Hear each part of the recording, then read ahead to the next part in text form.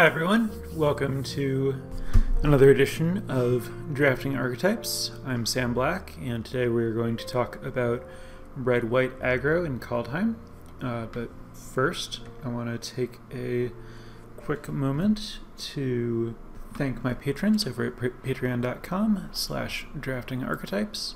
Thank you to Stephen, Byron, Michael, Arthur, Adrian, Matthew, Arn, Ray, Jack, Jonathan, Parker, Alex, Eric, Kevin, Max, Johan, Daniel, Baptiste, Tobias, Britton, Evan, Eduardo, Eric, Gustavo, John, Graham, David, Tim, David, Dale, and Dennis.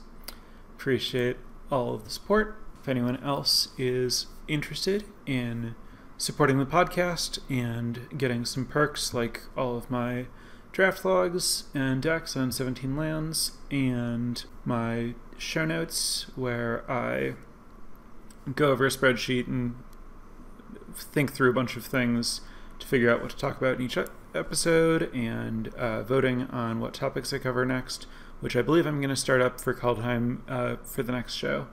Go over to patreon.com/draftingarchetypes and check that out.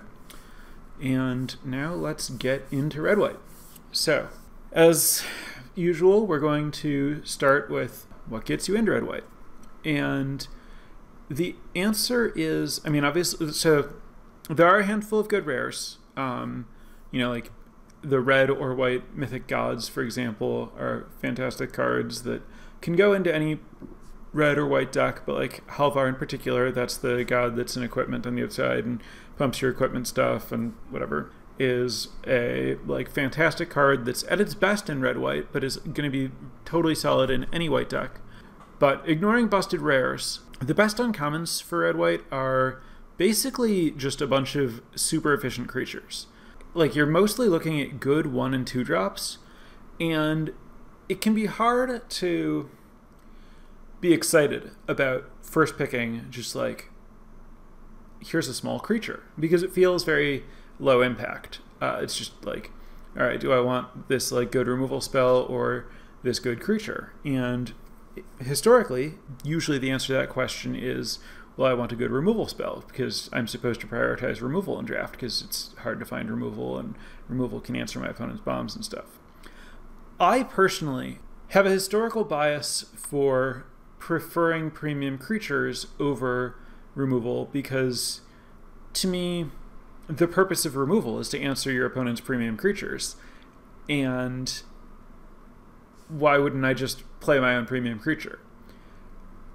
Now, obviously, the creature has to be significantly above replacement, but for something like even something as unimpressive or innocuous as Frenzied Raider, which is the 1 in a red demon berserker that gets +1/+1 whenever you boast something, that's just a 2/2 with a good ability. But I would happily take that over most removal because it can run away with the game in a way that removal can't.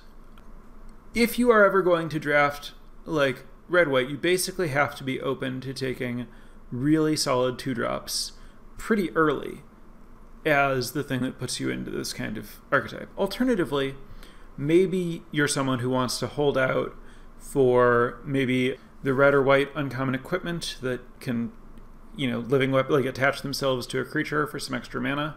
That would be Dwarven Hammer or Valkyrie's Sword. Quick note on Valkyrie's Sword. I do think it's a premium card, but it's very strange because it's unintuitive that it would lead to an aggro deck. And it's unintuitive that an aggro deck would want it because it's only good for 7 mana. However, because the deck that wants it can use Goldvein Pick pretty well, that's the equipment that creates a treasure when you damage your opponent, and wants Starnheim Courser, that's the 2/2 flyer that makes artifacts and equipment cheaper, you can often end up casting it with 6, maybe only 5 lands. And it just provides a really, really impressive late game to a deck that often doesn't have that otherwise. And so it's, in my experience, a significant overperformer in red-white. And another big thing that contributes to that is Axguard Armory, which is the land that enters the battlefield tapped land that you can sacrifice for red, white, 1 to search your library for an equipment and an aura and put them into your hand.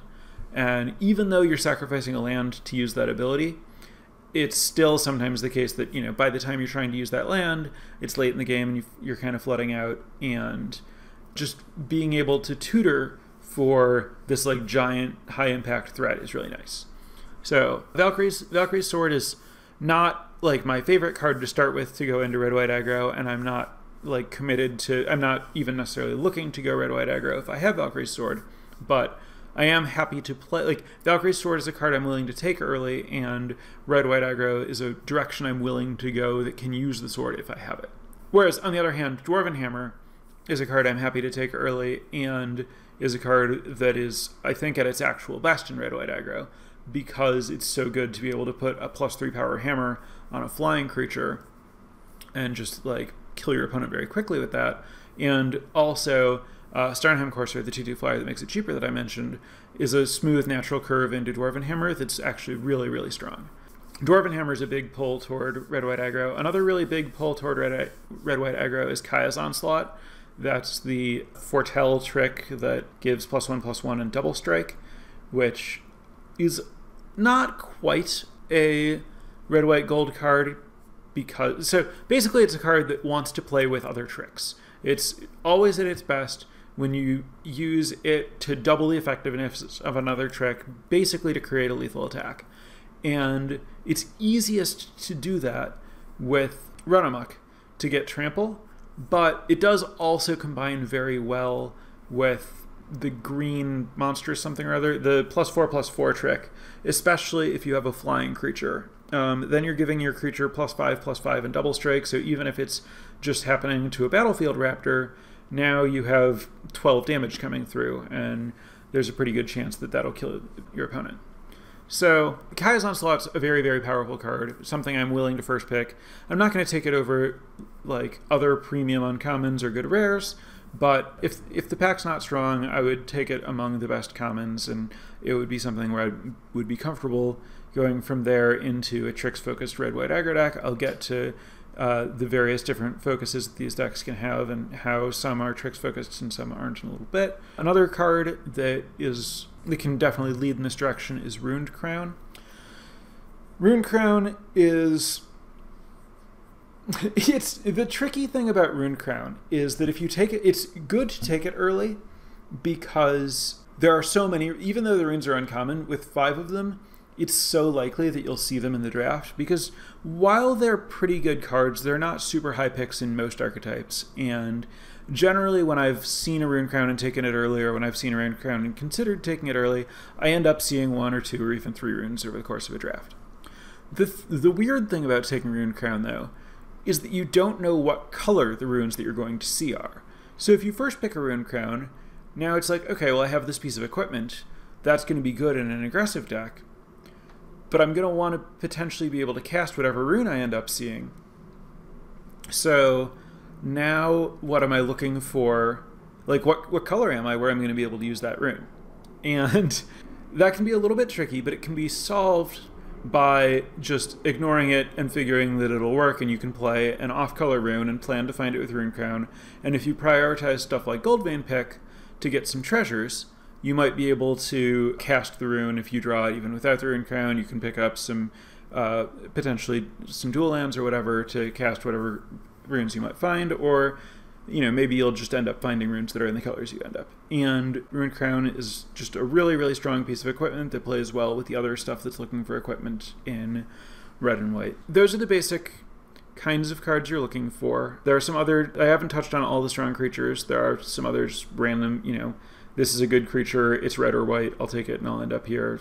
Cards like Cole the Forge Master, which is the red-white gold card that likes equipment, or Shepherd of the Cosmos, which is the Foretell Valkyrie that's a 3/3 flying angel that can return something from your graveyard to the battlefield with converted mana cost 2 or less. Various, just, you know, if you take some good red and white cards, it'll put you into red and white. So the question, like, the really interesting thing about getting into red and white is less establishing yourself in the colors and more figuring out how you choose which kind of red and white deck you are, and understanding what, and like, I think the key to like really cracking the red white archetype is understanding the different sub archetypes and understanding which cards play well together and what cards are pushing you towards wanting to play other cards, because all of the cards are aggressive. Like, I mean, not literally every red and white card, but there are so many aggressive cards that it's very easy to just go like, okay, well, I'll just take a little of everything and sprinkle it all together and have a good curve with some tricks and some equipment and some removal and some creatures. And, you know, all of those things are generically good at pushing damage in one way or another. But I think that you can get a little bit more nuanced and get a better understanding of what your exact game plan is and which cards work well with which other cards, and focus on, okay, well, does my deck want an extra pump spell, or does it want an extra piece of equipment, or does it want a removal spell, and how many creatures am I supposed to play? And all of those questions are really hard. It's red white aggro in this format, I think, is both extremely difficult to draft and extremely difficult to play. This is like, if you're someone who thinks, oh, you know, I should just play aggro because it's easy or something, you must have either complete obliviousness to how complex the decisions are here, or really, really good intuition about how to play aggressive decks, because the decisions are really complicated in terms of when do you want to use your tricks, how many creatures do you want to attack with, how are you prioritizing spending mana on Boast versus spending mana on developing your board, how many creatures do you need to play, how does that number change based on number of cards that you have that need creatures, like tricks and vehicles and equipment, compared to like removal that doesn't need creatures. If you have a lot of removal spells, can you play fewer creatures than if you have the other stuff? What does more or less mean? Like, how big is the difference? There's a lot going on here, and it's not easy stuff. I can give you some reasoning and point in some directions, but I can't claim to have solved all of this myself. So, to start breaking some of this stuff down and figuring out what the differences are and what the possibilities are and what's pointing in one direction or another, well, let's just get into it. So, one of the things that you need to figure out is, am I a white-red deck or a red-white deck? Which is to say, what's my primary color? You don't necessarily have to have like a substantially biased mana base or something, but it does often help. In an aggressive deck, it's really important to curve out smoothly and to, you know, like, it's hard to like bury your opponent in tempo if like you are stuck on 2 mana and you're like playing weaker cards in the early game than your opponent is as they play their 3 and 4 drops.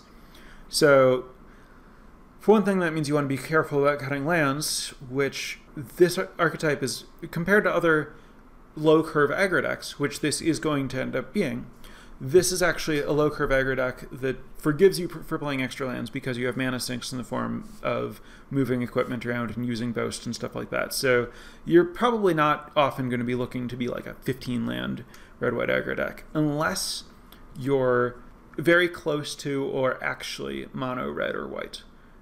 But as your mana is a little bit more balanced and it gets a little bit more unstable, you want to make sure that your land count is high enough that you don't stumble at all.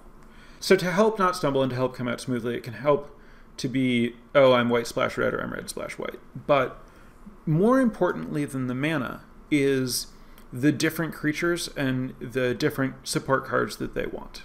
So there are maybe 4 different kinds of things that your deck can be doing. So one of them is like, one of them is equipment, one of them is tricks, one of them is going wide, and one of them is removal. Those are the 4 categories that I think that it's like useful to think about the deck in terms of. And in general, creatures with keywords like equipment, because when you equip a creature with a keyword, you're basically giving the stats on that equipment to you're adding that keyword to those stats. So if you put a Tormentor's Helm on a creature with lifelink, now instead of your Tormentor's Helm being a 1/1, it's a 1/1 lifelinker. If you put it on a flyer, now instead of being a 1/1, it's a 1/1 flyer. You could say, well, but why is that better for equipment than it is for tricks? Like, if I run amok my flyer, and if that's +3/+3 in flying, but run amok, when you cast a trick, you expect that it's going to win whatever combat it's in. And so it doesn't, like, run amok, you don't aspire to use run amok to deal 3 damage to your opponent. You aspire to use run amok to kill their creature and deal damage to them. Maybe to deal more than 3 damage because you have a big creature that's trampling over a small creature, or maybe to deal less than 3 damage but to kill a larger creature. That's going to happen more if your creatures don't have flying than if they do have flying. And so the flying keyword pairs poorly with the general goal of run amok. Different situation, obviously, a little bit for lifelink, because you are gaining a lot of life when you run amok a lifelink creature. But in general, you get more mileage out of just passing equipment between creatures with different keywords. Take Fearless Pup, for example. Fearless Pup is the 1/1 first strike for a red that can boast for 2 in a red to get +2/+0 until end of turn. Fearless Pup is basically a 1/1 creature that your opponent doesn't want to block, and if you're not doing anything with your mana, you can spend mana to pump it up. But both First Strike and its boast ability basically serve to say, hey, opponent, maybe you don't want to block this thing because it can win in combat. Like, if you block, you tell me to commit my mana to it, and then my creature kills your creature. And so Fearless Pup is basically an evasive creature. Evasive creatures really like equipment and really don't like tricks, because equipment wants to connect and tricks want to win creature combats. So that said, not all equipment is created equal. Goldvein Pick, for example, is particularly this way. Goldvein Pick really wants to damage your opponent, whereas you can compare it directly to Tormentor's Helm, where, Goldvein Pick has a trigger when it hits your opponent, Tormentor's Helm has a trigger when it hits a creature. So obviously, Goldvein Pick wants to be on a creature that is more likely to connect with the opponent, and Tormentor's Helm wants to be on a creature that's more likely to connect with a creature. So that means that Goldvein Pick, for example, is much better with flyers, whereas Tormentor's Helm is, relatively speaking, better with not flyers. Tormentor's Helm is going to play well. So Tormentor's Helm, one creature that Tormentor's Helm plays really well with is, and this isn't something that I think you should draft toward, it's just to explain the concept, God's Hall Guardian. God's Hall Guardian is the 3/6 vigilance. And the thing about God's Hall Guardian is it's basically, there are a lot of situations where it's basically free to attack with it, but it doesn't get you anywhere. Because your opponent can block, and they might have a 4 toughness blocker, so you're not getting through. But they might not have 6 power worth of creatures, so they can't kill it.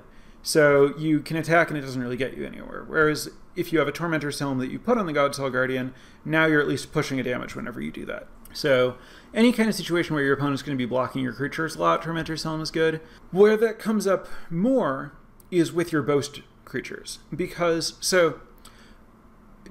not all boasts are created the same.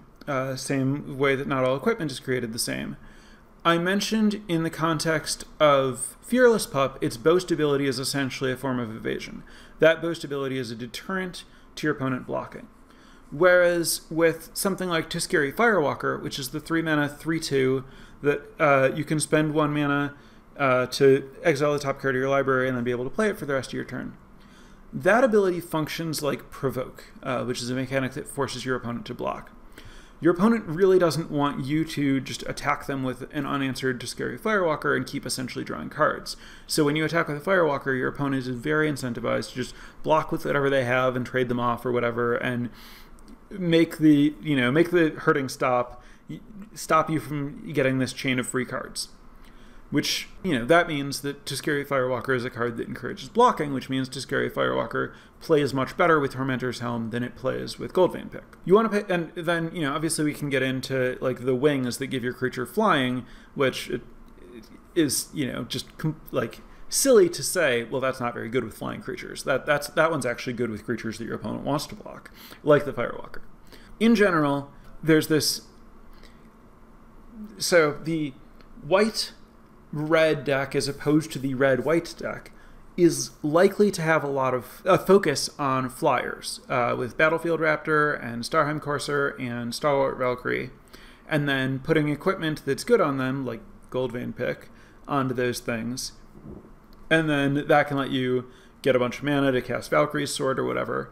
And your thing is basically, okay, well, I'm just gonna like win in the air, and maybe I'm gonna prioritize removal in this deck so that I can kill my opponent's things that can block flyers, and also maybe efficiently kill my opponent's creatures that are attacking me on the ground so that I'm winning the race. So like the flyer deck is going to prioritize both equipment and removal over tricks.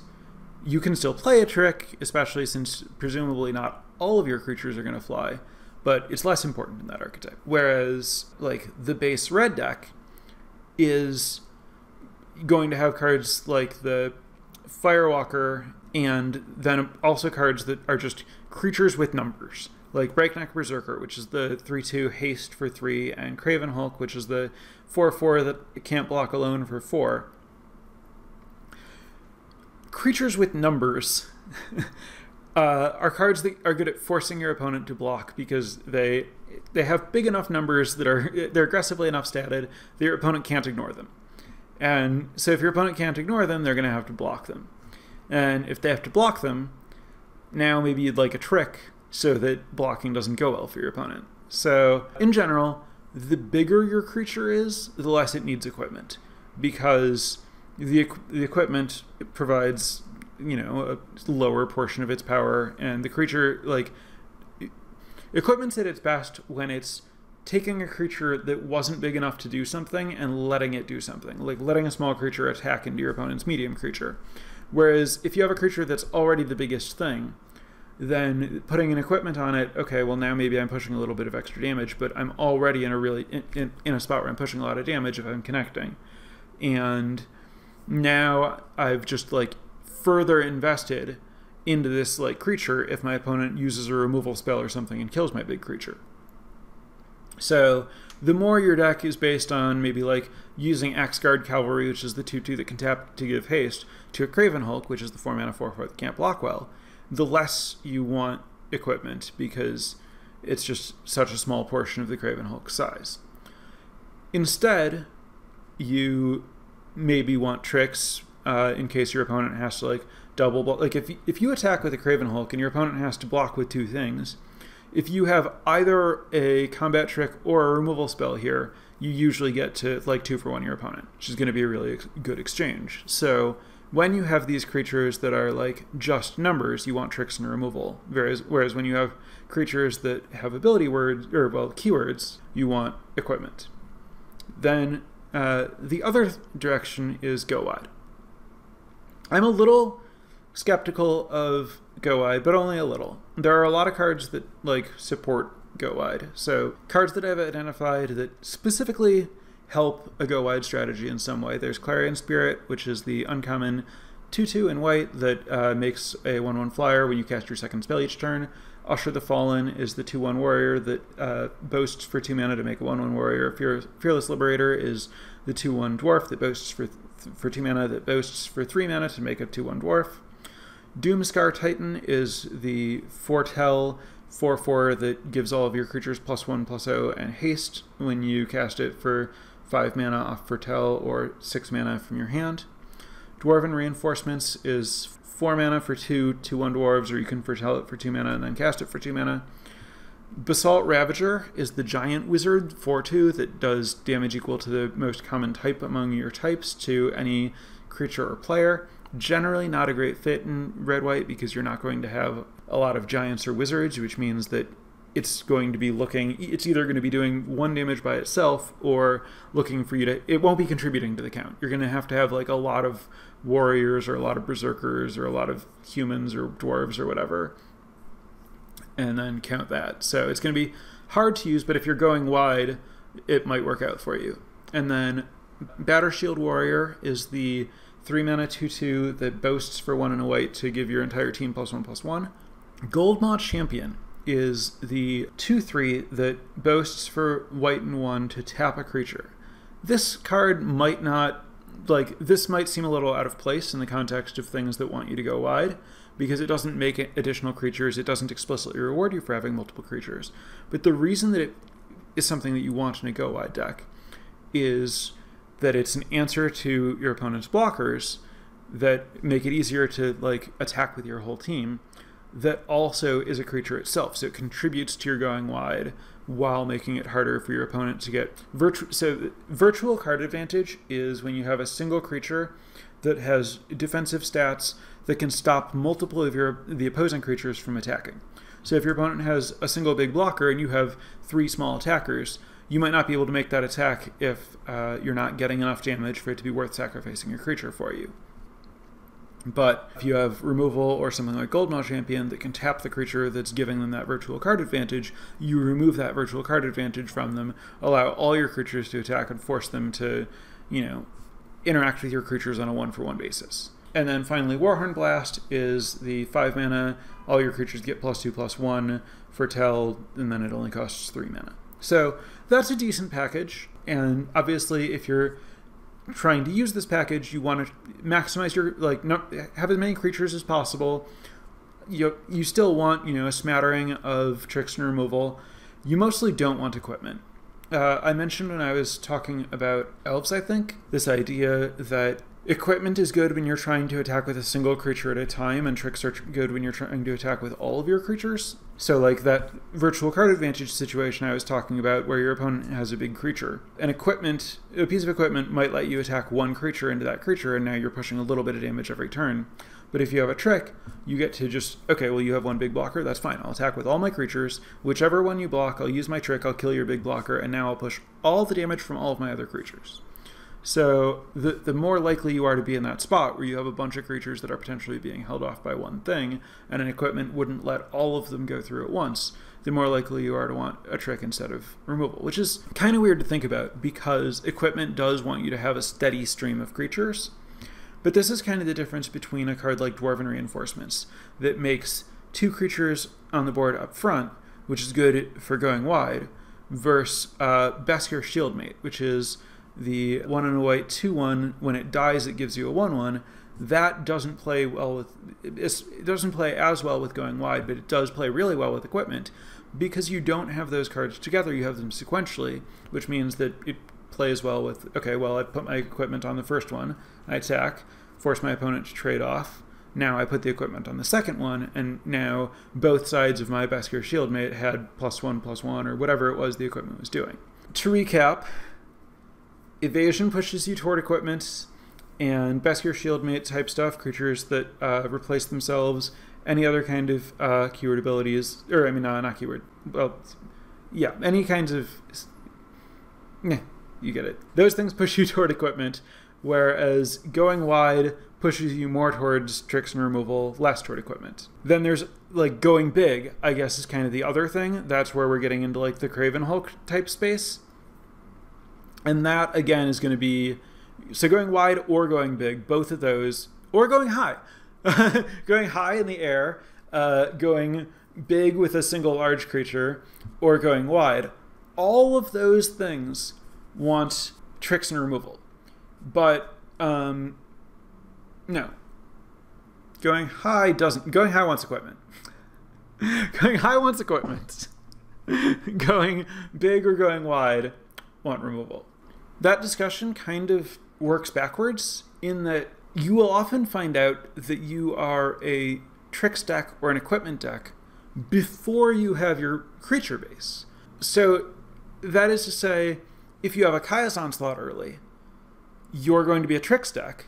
So now you want creatures that play well with tricks. So because I'm starting with Kaya's Onslaught and I'm looking for Runamucks, I don't also want to be prioritizing evasive creatures and creatures with keyword that want me to go a different direction. I want to be prioritizing creatures that are just good at pushing damage and good at attacking. So I'm looking for more of the red creatures in that kind of deck. Whereas if I start with something like Cole the Forge Master or Runed Crown that are good equipment or want good equipment, or Dwarven Hammer, now I can take the creature, I can take the flyer, I can prioritize the flyers, the first strikers, the lifelinkers, the cards that are good with equipment. Usually, these common creatures that are kind of interchangeable that you'll get later, you're basically using your high picks that tell you which of these kinds of decks you are to determine which of those creatures you're going to take later. So it's not so much which, like in sealed deck, it's much more likely that you would say, okay, well, these are the creatures that I have. Are these creatures that want me to use the like common, you know, the tricks and equipment that I've opened, or do they want me, or like which of those do they want me to use? But in draft, what's going to happen is you're going to find some powerful cards that point you in one of the directions. And then you're going to want to choose creatures that maximize your ability to take advantage of that direction. You have to kind of like work backwards a little bit. Okay, Axgard Armory. Axgard Armory is the land that searches for an equipment or an aura that I referenced earlier. I don't think it's a card that you want to first pick or anything, because it does need you to have good auras and equipment to find.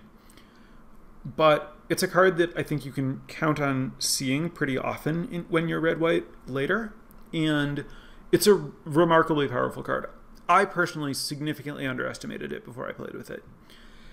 The equipment that you can get is often a big deal. Like you can usually find a relatively high impact piece of equipment in red and white, and knowing that it exists, basically where I'm going with this is you really want to prioritize Bound in Gold exactly as kind of the most premium removal spell in red-white over all the red removal, because your Axgard Armory can find it. And that's actually like not a small thing. It's like when your land searches for both a threat and an answer, it's like the best divination. Like you're drawing two spells, and you're drawing spells that like one of them answers your opponent's thing and one of them threatens to kill them, so it's just always good. But you need to have a Bound in Gold for that to work. And so you want to, especially if you don't have any yet, you really want Bound in Gold to turn that on. And then also, as it happens, it's just a really good rate removal spell for what you're trying to do in red-white, you know, like clear a blocker and attack. So I think Bound in Gold it's always the best white common, but it's, you know, if we're pack 2 and I'm red-white and I see Bound in Gold and Demon Bolt and I don't have a Bound in Gold yet, I would probably take the Bound in Gold over the Demon Bolt just to enable an Axgard Armory later if I find one, because the cards are like going to be pretty similar for me in general, and that upside on Bound in Gold is significant. And there are not a lot of other good auras to find. Like if you don't have a Bound in Gold and you do have Axgard Armory, you might want to put the +1/+1, and when this thing dies I get a 1/1 flyer. I think that's like the only other common aura that you can find in those colors. And then there's the uncommon +2/+2 aura in white, which is pretty good if you have a bunch of flyers. And then there are the runes that you can potentially find. I should mention the runes. I think that both the red and white runes are pretty high picks, and if you have them, they really, really push you toward wanting equipment, because especially, I mean, really just both of them. Like, it's not hard for your opponent to, it's much easier to answer a creature than it is to answer an equipment. There's both more just like actual removal spells that do it, plus just combat. Combat's a really good way to answer a creature, but not a great way to answer a piece of equipment. One of your creatures every single turn having lifelink is a much bigger deal than a single creature once having lifelink. And putting a rune on a creature to give it haste is almost never going to matter. Putting a rune on a Tormentor's Helm so that every creature you play has haste and a Tormentor's Helm once you have some 1 free mana, that's a really big deal. Now your opponent knows, like, always has to leave an extra blocker back and stuff. If, like, the runes are good, but they push you toward wanting equipment, which is fine because the equipment plays well in red-white anyway. But again, you have to understand, okay, well, I have some runes, so now I'm thinking of myself as the equipment deck, so now I'm going to, you know, prioritize Battlefield Raptors, which I might not have wanted in my Tricks deck, because the, like, 1 point a turn from the Battlefield Raptor isn't going to add up to, like, enough to justify the card. Whereas, well, if I'm putting a piece of equipment on to make it hit for more than 1 and maybe give me a treasure or whatever, well, now this is a pretty good card. Yeah, that was some more about getting into equipment and using armory. I covered Go Wide. All right, let's try to get into unpacking Boast. I talked some about how, there are a lot of different kinds of boasts, like Fearless Pup discourages blocking, whereas Tuskegee Firewalker encourages blocking. Goldmaw Champion disables blocking, which is just a whole different thing. And so, for the most part, I've already talked about how some of the cards are better when your opponent's going to be blocking, and some of them are going to be worse when your opponent is blocking, which means it's not simple in terms of so basically you want to figure out, do the Boast abilities that I have, are they provoke or are they evasion? Do they lead to more combat or less combat? And then build your cards around with an understanding about what that means is going to happen. But sometimes it's confusing. Axguard Braggart is the Boast that gives it +1/+1 and untaps it. That permanently increases the size of your creature, which means that it can get out of hand. It's generating a permanent resource, which your opponent wants to stop from getting out of hand, potentially by blocking and killing it. But it's also discouraging blocking because it's threatening a pump effect. And, you might not actually want to spend the mana on it, but your opponent has to treat it, for the purpose of lining up their blocks, as a larger creature than it is. And that's a very similar situation to the pup, where I talked about that being evasion. So in that case, it's just confusing. Is this an incentive or a deterrent to blocking? It's contextual and hard to say. At the end of the day, I think you may be treated as neutral and think of it roughly like a Craven Hulk, but you might have reason to believe that it leans more one way or another than I do at this point, and you might be like, Sam, you're being ridiculous. This is something that clearly makes your opponent X, and I'm going to treat it as a card that encourages X. The other thing about Boast is it's more, I'm not sure that the terminology that I use won't get confused with other Magic terminology, but I'm going to say more parasitic than synergistic, and I'm not sure that those are the best words to use to explain the point, but what I'm getting at is that for the most part, less is more with Boast, in that Boast is limited by the amount of mana you have, and so you often can't use every Boast ability. And so, the first Boast ability you have gives you a mana sink. The third Boast ability you have gives you options, but you can't take advantage of all of them because you don't have enough mana. One thing that means is the first Boast creature you attack with each turn has the most... you have diminishing returns for additional Boast attackers, which means that your priority when you have creatures with Boast, you want to be able to attack with at least one of them each turn. Being able to attack with all of them, but the first one lets you spend your mana productively, which, going back to the go wide versus one at a time nature of tricks versus equipment, suggests that Boast plays well with equipment. You suit up your one Boast creature, you attack, the equipment let you make this clean attack, the fact that you've attacked lets you use your Boast thing. But that whole idea is competing with the other situation about whether you're encouraging blocks or whether you're encouraging evasion, and are we talking about a cheap Boast ability or an expensive Boast ability, and all the details matter, and there's not a really simple rule about, Boast means this, which leads to a lot of confusion when, for example, you start a draft with Frenzied Raider and you're like, okay, cool, I want Boast creatures. That gives me a pretty clean direction. Okay, so now do I want tricks or equipment? I don't know. It depends on which Boast creatures I end up seeing. And okay, well, I'm looking for Boast creatures. That's cool. All right, so I want a lot of creatures with Boast. Well, now you run into the thing that I just talked about, where you get diminishing returns on your Boast creatures. So, that naturally leads to, okay, well, maybe I don't want so many creatures with Boast. I want to make sure that I just have a few. And it's well, but no, this Raider really pays me a lot if I have a Boast thing going. So I guess that means prioritize cheap Boasts so that you can use all of it. But again, it's not simple. This archetype is not simple. Again, I'm trying to give you the tools to like think through all of it more than I'm trying to spell out, oh, you know, here's an easy flowchart, if this, then this, then this. Both because it's too complicated, I just don't know it at this point, and, you know, it's a draft. You don't always have, like if I say, take this card, then this card, then this card, well, what happens if you don't see the middle card? And so you need to be more nimble and able to like think about the effects of each of your cards and which ones are most important and how strongly each of them incentivize you toward the thing, and figuring out like how is this deck going to play out and what do I need to like maximize the way that like this is going to play out based on both what I have so far and what I expect to see and how I expect to prioritize those things and what my deck is going to look like in the end.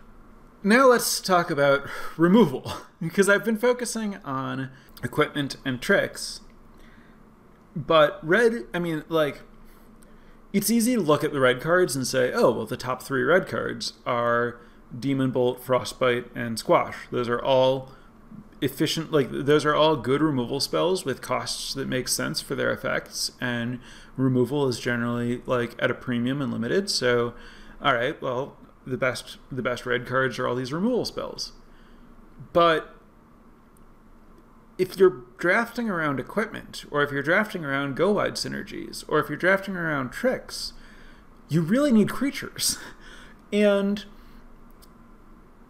you can't, there's just not room for like removal and equipment and tricks and creatures. So where does removal fit into this puzzle, and how much do you want it? So a card like Frostbite is a really efficient removal spell, but it's not very versatile, especially in a deck that's never going to be able to deal 3 damage with it. And I'm going to say straight up, your red-white deck is never going to be able to deal 3 damage with it. That you shouldn't ever draft with like, oh, well, what if I pick up enough snowlands that I have 3 of them? Frostbite is the only card outside of rare that rewards you for having snow at all. And the 2 other rares that reward you for having snow in red and white reward you incredibly minimally. So don't ever waste a pick speculatively taking a snow plains in your red-white deck. It won't do anything for you. Completely ignore snowlands when you see them in the pack and you're drafting red-white. No hedging. It's literally just a basic. Don't spend a pick on it if there's actually anything that you could use in your deck instead. And don't, and like, even if things break such that you get like 3 free snowlands, do you know how unlikely it is that you draw all 3 of them and then like spike, okay, now my Frostbite does 3? Just don't think about it. Frostbite does 2 damage if you play it in red-white. Why would you want to do 2 damage to a creature in your red-white deck? Genuinely, what's the point? Like, they're 2 toughness creatures going to block one of your creatures? Okay, fine. Just trade and play another creature or use a trick to get over it. You want your removal to clear, to stop your opponent's virtual card advantage, to clear their blockers. You, like, Frostbite would be a good sideboard card in the red-white mirror because it's going to trade up on mana in a spot where, like, aggression and exact mana use and stuff can matter. But it's going to be horrible against a lot of decks. So I just don't think that it's worth having this card that doesn't, like, can't damage your opponent in any way, doesn't contribute to your aggression, doesn't push through bigger creatures. So, like, Frostbite is not a card you want in red-white aggro. Squash. Do you know how many of the cards that you're looking to play are giants? It's exactly Craven Hulk. Any commonality? Craven Hulk. That's the only one. Maybe you can find some deck that wants to play the, like, Bloodline Pretender or something, but okay. There are a couple of rares. There are a couple of rare giants you might want to take. Squash is basically going to be 5 mana to kill a thing, and 5 mana to kill a thing is not what you're looking for. When you are getting rid of their blocker, you're trying to, like, turn on your ability to boast, and you're trying to not spend your entire turn. You're trying to, like, get ahead. So Squash is also just not what you're looking for. All right, great. 2 removal spells out of the way. While we're at it, Iron Verdict, the deal 5 to a tapped creature, great white removal spell in a control deck. Again, don't even think about putting it in your red-white aggro deck. Killing a tapped creature is not what you're looking to do. If your opponent's creatures are tapped, something's gone wrong, or you've tricked them into racing you and you're about to kill them with tricks. So now we've gotten it down to a common. You're only looking at the premium removal. You're only looking at Bound in Gold and Demon Bolt. It is good to be able to like answer your opponent's creatures sometimes. Nothing wrong with putting the Bound in Golds and Demon Bolts in your deck. But, and I already talked about how Bound in Gold in particular you really want specifically because of X-Guard Armory. Demon Bolts is a great card, but I don't know that you will always take it over, you know, even other commons. It's good, but like if you are, you know, very aggressive, very like especially if you have Kaya's Onslaught or something, it's very easy to be in a spot where you want run amok over it, or even where you're like, you know, I have a good number of tricks, I'm well positioned to get my creatures through, but I'm a little short at this point in my curve, and it's fine to just like, I'm going to take a Tuscarora Firewalker, or I'm going to take an X-Guard Cavalry or something over a Demon Bolt. If you're in a spot where you're like, you know, it's pack 3 and you're like dangerously low on creatures and high on cards that need creatures like Trickster Equipment or something like that. For the most part, you should definitely take Demon Bolt over a creature. I'm not saying, you know, Demon Bolt versus Tuscarora Firewalker, pick 2 after you have Cole the Forge Master is a close pick or anything. But I am saying, you know, when you're trying to measure the quality of your red-white deck, you're not counting your removal spells. That's not what's going on. You're counting your premium creatures, you're looking at your curve, you're looking at your ability to like close a game or push through blockers or something. And removal's a way to do that, but it's not the only way and it's not really like essential. Think that might... Oh, one last little card I want to touch on is Wings of the Cosmos. This is a card that's really easy to overlook because it's just not a very strong card. And so I often just like, even if I'm starting to draft this deck, just like don't see it in the pack. And that's a pretty big leak. This card's not to be ignored. It is significant. Like +1/+3 for 1 mana is very capable of fully swinging in combat, killing your opponent's creature and saving yours. And flying is great for pushing damage. And the cheap trick is really, really good for Boast. Wings of the Cosmos is best exactly with Tuscarora Firewalker. But if you have like 3 or 4 Tuscarora Firewalkers, which is honestly not particularly hard to do in red-white aggro because it's a super premium card for you that like any of the more controlling red decks aren't that interested in, then you might start like actively wanting Wings of the Cosmos because it's just like such a clean play to attack with Tuscarora Firewalker. Your opponent like has to block with their, you know, similarly sized creature. You save your Firewalker, you kill their creature for only a single mana, and now you can still potentially boast and still take advantage of that boast. That's one to look for. I want to talk, I guess, very briefly, some observations that I had from doing the, like, laying out the commons that exist to figure out, like, okay, what does the curve look like and stuff. Observations. There is a real overabundance of expensive cards. There's just more than you want at 4 and 5 mana, which means you really, really, really shouldn't prioritize any of them. And at 4 mana, you have X-Guard Braggart, Craven Hulk, Stalwart Valkyrie, and Dwarven Reinforcements. Now, both the Valkyrie and the Reinforcements can cost less mana, which is a big deal. But these cards, like, Braggart and Craven Hawk, I think... Sorry. Braggart and Craven Hulk, I think, are very, very, very, very, very close in power level.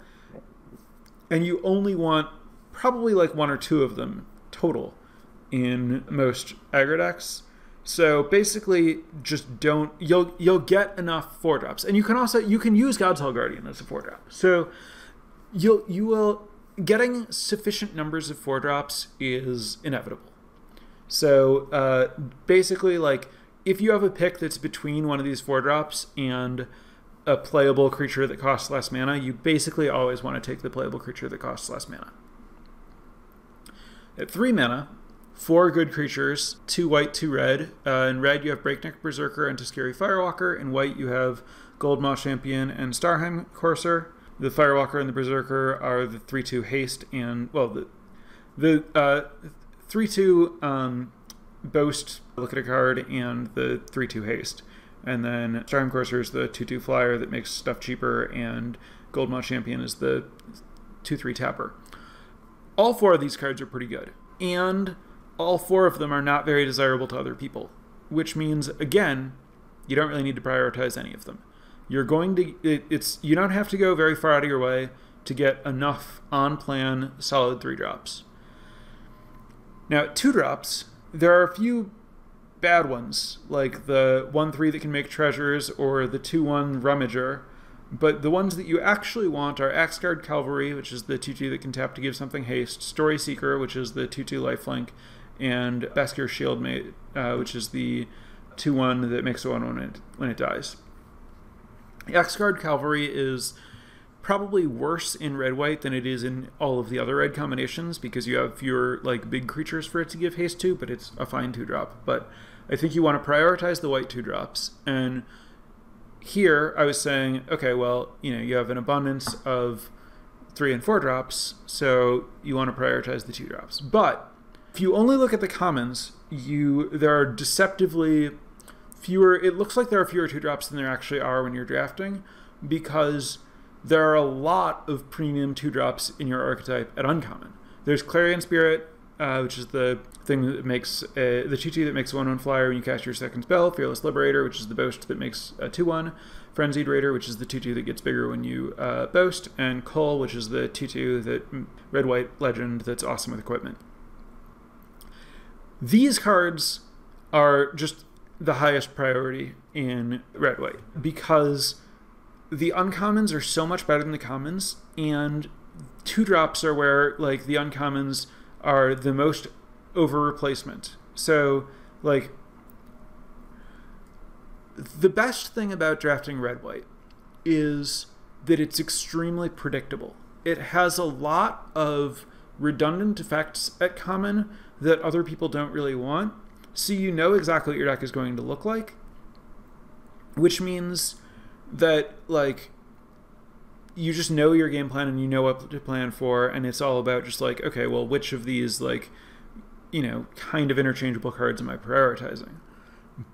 So you want to spend all of your like high picks taking these like premium 2-drops because they're always going to be the most value over replacement that you can spend a pick on outside of a busted rare. So that's why I was saying that these premium 2-drops are the early cards that you see that get you into red-white, because I was talking about how it's not, you're not going to evaluate the quality of your deck by counting your removal spells. You're going to evaluate, like, it's reasonable to evaluate the quality of your deck by literally just like, okay, how strong are my 2-drops? If my 2-drops are all the busted uncommons, my deck is probably great.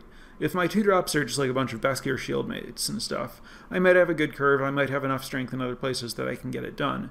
But my deck would be so much better if those were Frenzied Raiders or Clarion Spirits or Culls or something. So yeah, super, super, super look for the uncommon creatures, take them over all the fancy stuff, all the removal, all the tricks and stuff like that. That was the longest I've gone on a single topic during the lecture, and I am shocked that I had more to say about red-white than about 5-color snow. But let's open it up to the viewers. Any questions that you have from that? Anything you thought I didn't cover?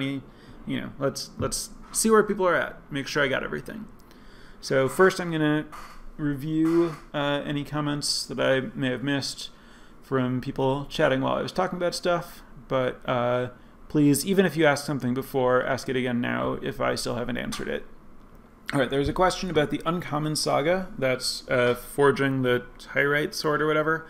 I think that the only cards that would make me consider putting that card in my deck are the White God, which it can find, and Valkyrie. The White God that it specifically names, Helvar, I think, and Valkyrie's Sword. You could maybe make a case for it to get Dwarven Hammer, but I don't think it's worth it. If I don't already have either of those cards, I'm going to treat Forging the Tyrite Sword as unplayable. If I do have those things, I have insufficient experience to know for sure, but it looks like it should be reasonable to me. Even then, I'm not going to prioritize it. I'd be willing to experiment with it at that point.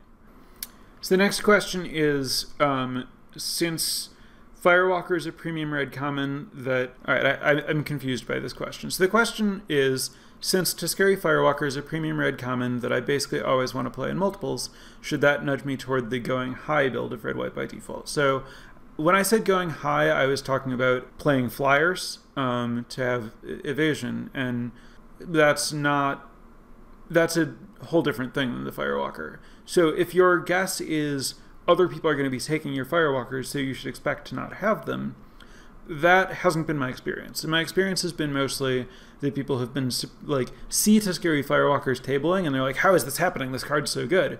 But not that many people want them, so it does table.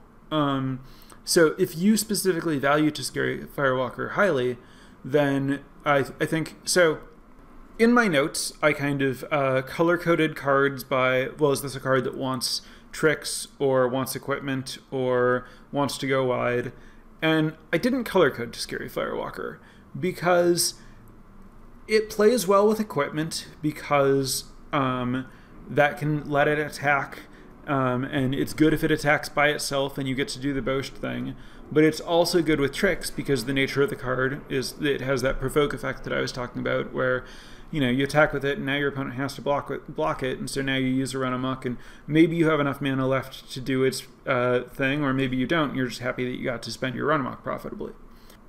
But it's also really good with removal, and it's also good at going wide because it helps, like, going wide is a deck that needs like a critical mass of cards, and it just helps you get more cards. So like Firewalker is just generically good in all the different things. And so I think that just like on balance, it doesn't push very strongly in any direction. Looks like I might have covered almost everything, which honestly makes some amount of sense. These things usually seem to come out to right around an hour, regardless of how much time I spend talking before or after answering questions. It looks like I might have just managed to anticipate everything here. So there was one other question, which was from a viewer, if we wanted to rewatch this video, is it available anywhere? So I'm recording, right now I'm recording Drafting Archetypes, my podcast. You can find it on YouTube or any podcast app, and each episode tends to go live a couple days after this live recording. For anyone who's listening to the podcast, you can join the live recording Thursdays at 8 p.m. on Central on Twitch. And for anyone who is on Twitch listening to this and interested in reviewing it later, you can find the edited podcast either on YouTube, where you'll get to see cards pop up as I talk about them and stuff like that, or on your favorite podcast platform. And if you want links to any of those specifically, all of that is compiled in a few places. The easiest for me is my website, samuelhblack.com. And for anyone listening to the podcast, I have a website, samuelhblack.com, that has links to all my different content and information about booking coaching sessions and all of that. Yeah, that is going to wrap us up for this week. Thank you, everyone who's here with me live and everyone listening to this later. I hope I managed to do justice to this strong and complicated archetype. I hope you enjoyed this and wish you success navigating this and drafting red-white on your own in the future. And I hope you are encouraged to come back and check out the episode next week. Thank you and goodbye.